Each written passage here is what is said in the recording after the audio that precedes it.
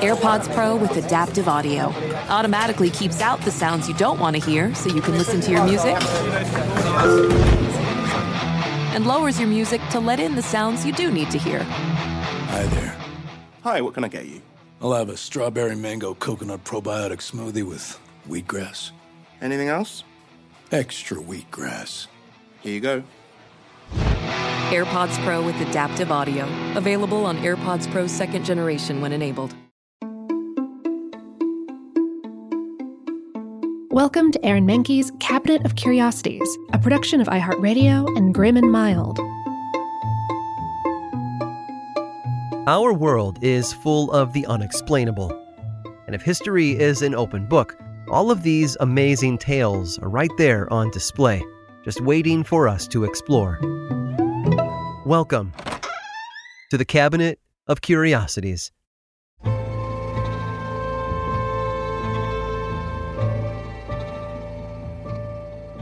Everyone has a mistake they wish they could erase, a poor decision they'd like to undo, or a path they wish they had taken. Unfortunately, there's rarely an eraser for our actions. We make a choice and we live with the consequences. One woman, however, refused to accept those limitations. She set out to show the world that no mistake was so bad that it couldn't be erased, or at least covered up. Her name was Betty Claire McMurray, and she was born in 1924 in Dallas, Texas. Her father, Jesse McMurray, managed an auto parts supply store, while her mother, Christine, ran a small knitting shop. Christine also helped foster a love of art in her daughter and taught her how to paint. After graduating high school, Betty married her first husband, Warren, with whom she had her first child, Michael. Their marriage didn't last long, though. After their divorce in 1946, Betty and Michael, along with her mother and sister, moved into a house her father had left her after he passed away. Now, Betty needed a job. As a single mother with a small child at home, she had to find a way to put food on the table. She learned shorthand and how to type, and then used those skills to earn a job as a secretary at Texas Bank and Trust in Dallas. Betty was still new to typing, and so she made mistakes often. Older typewriters had keys that were harder to press and used a fabric ribbon, which made erasing typographic errors easier. The modern electric typewriters in the 1950s, though, had switched to a carbon ribbon, and their keys required much less pressure to depress. As a result, mistakes were not only more common, they couldn't be corrected without smudging carbon across the page. Betty didn't let her mistakes stop her, though. She rose through the ranks to become executive secretary of Texas Bank and Trust. Still, she didn't love having to retype memos and documents because of one small error. While painting the bank's windows for the holidays, she thought back to what her mother had taught her. Artists don't throw out their canvases after making a mistake. They just paint over them. Betty went home and filled a small bottle with some tempera paint, which she matched to the color of the bank's stationery. She put the paint, as well as a watercolor brush, in her purse the next day and began covering up her typos as she made them. The other secretaries soon got wind of her new technique. When they started asking for their own bottles of paint, Betty realized that she had stumbled upon something special. Over the next 5 years, her kitchen became a research laboratory. She consulted books as well as her son's chemistry teacher as she refined her formula. And that was the beginning of her new company, a company that didn't make a lot of money at first. She struggled for 2 years with young Michael helping fill bottles of paint solution at home. Then, in 1958, 2 things happened. First, sales started to take off. And second, Betty made a mistake that she forgot to fix. She accidentally put the company's name on official bank correspondence. She was fired from her job as secretary, but it wasn't all that bad. She can now devote all of her time to her new business. Betty eventually moved it from her kitchen to her backyard, and when that became too small, she bought a small house in which she mixed and packaged the product for customers. The company broke $1 million in revenue in 1967, and the following year, Betty moved operations out of that house and into a full-fledged production plant. Michael was no longer filling bottles for her anymore. Now she had almost 20 employees working for her, a number that grew again in a few years. Betty Nesmith died in 1980, but in her short time on Earth, she took her one-woman company out of her kitchen and into a 35,000 square foot building with over 200 employees.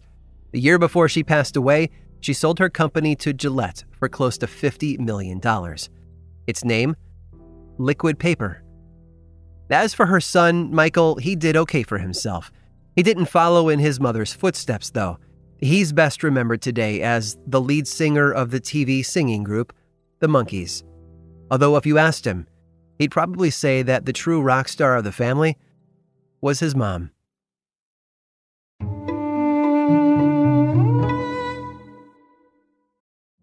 Witness the dawning of a new era in automotive luxury with a reveal unlike any other as Infiniti presents a new chapter in luxury, the premiere of the all-new 2025 Infiniti QX80. Join us March 20th live from the Edge at Hudson Yards in New York City, featuring an unforgettable performance by Grammy and Academy Award-winning singer, songwriter, and composer, Jon Batiste. The all-new Infiniti QX80 is unlike any luxury SUV you've ever seen. Smart enough to anticipate your needs, even before you do. Every line, curve, and detail was thoughtfully crafted, so everything for every passenger feels just right. Don't miss it. Mark your calendars and be the first to see it March 20th at 7 p.m. Eastern, only on iHeartRadio's YouTube channel. Save the date at new-QX80.com. 2025 QX80 coming this summer. Apple Card is the perfect cashback rewards credit card. You earn up to 3% daily cash on every purchase every day. That's 3% on your favorite products at Apple, 2% on all other Apple Card with Apple Pay purchases, and 1% on anything you buy with your titanium Apple Card or virtual card number. Visit apple.co/card calculator to see how much you can earn. Apple Card issued by Goldman Sachs Bank USA, Salt Lake City branch, subject to credit approval. Terms apply. Farm to store in days, not weeks. That's 80 Acres Farms. Did you know most salads travel over 2,000 miles to reach your plate? But not 80 Acres Farms. Their crisp salad greens and herbs are food less traveled. They stay fresher for longer in your fridge. My salad lasts all week long, which means less food waste and easy meal planning. Oh, and did I mention there's zero need to wash these greens? Because 80 Acres Farms uses zero pesticides. Visit 80acresfarms.com to learn more and find their salads and salad kits at your local Harris Teeter.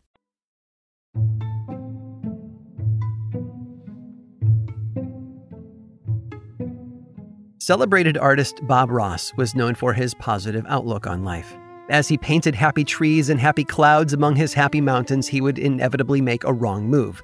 Some might have called it a mistake, but not Bob Ross. To him, there were no mistakes, only happy accidents. Happy accidents happen all the time. The microwave, quinine, even Velcro were discovered by happenstance. So were two potential plots against the United States. At the dawn of the 1960s, Fidel Castro led a revolution against the standing Cuban government. As part of his takeover, he cut ties with the U.S. and opened a relationship with the Soviet Union, which took the Cold War between the U.S. and the Russians to a whole new level. Hoping to bring an end to Castro's regime, America funded an operation involving 1,500 Cuban exiles.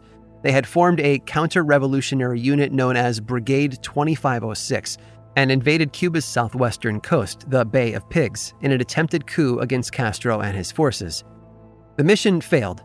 Many from the brigade were killed or captured, and President John F. Kennedy was forced to abandon all further efforts.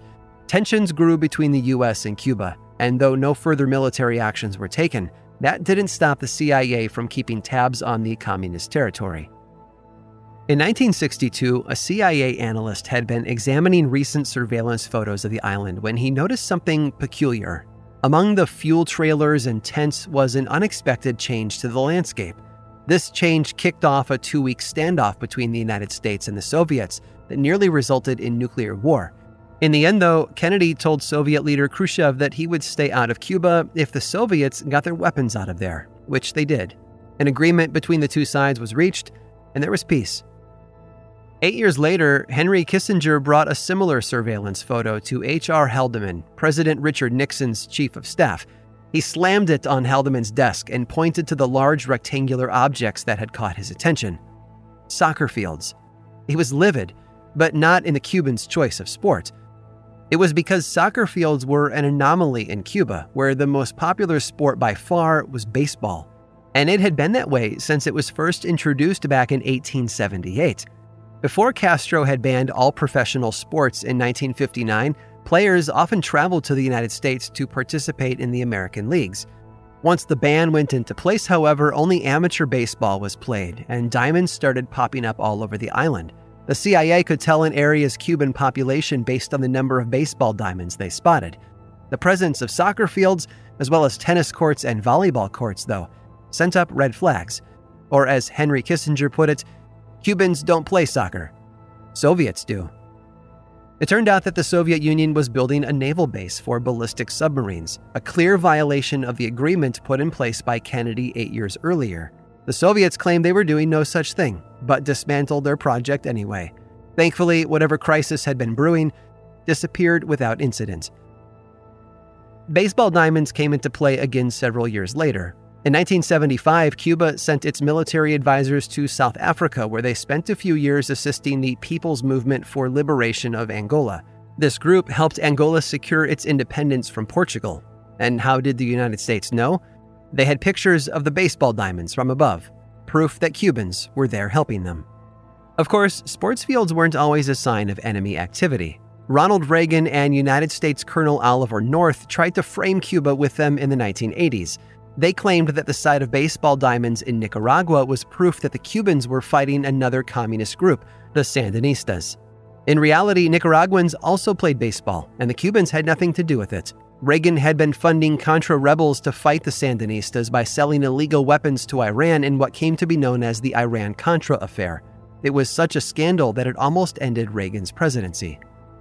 Today, the late President Reagan's legacy isn't tainted by his terrorist negotiations. He's often remembered as a popular president who was simply looking out for his country, while Nixon went down as a corrupt politician bent on winning at all cost.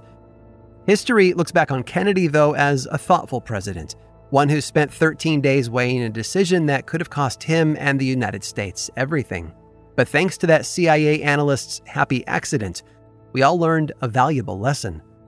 If you want to keep your operation a secret from the U.S. government, don't build a soccer field on your base.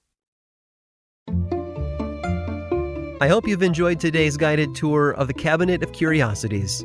Subscribe for free on Apple Podcasts or learn more about the show by visiting curiositiespodcast.com. This show was created by me, Aaron Mahnke, in partnership with How Stuff Works. I make another award-winning show called Lore, which is a podcast, book series, and television show, and you can learn all about it over at theworldoflore.com. And until next time, stay curious.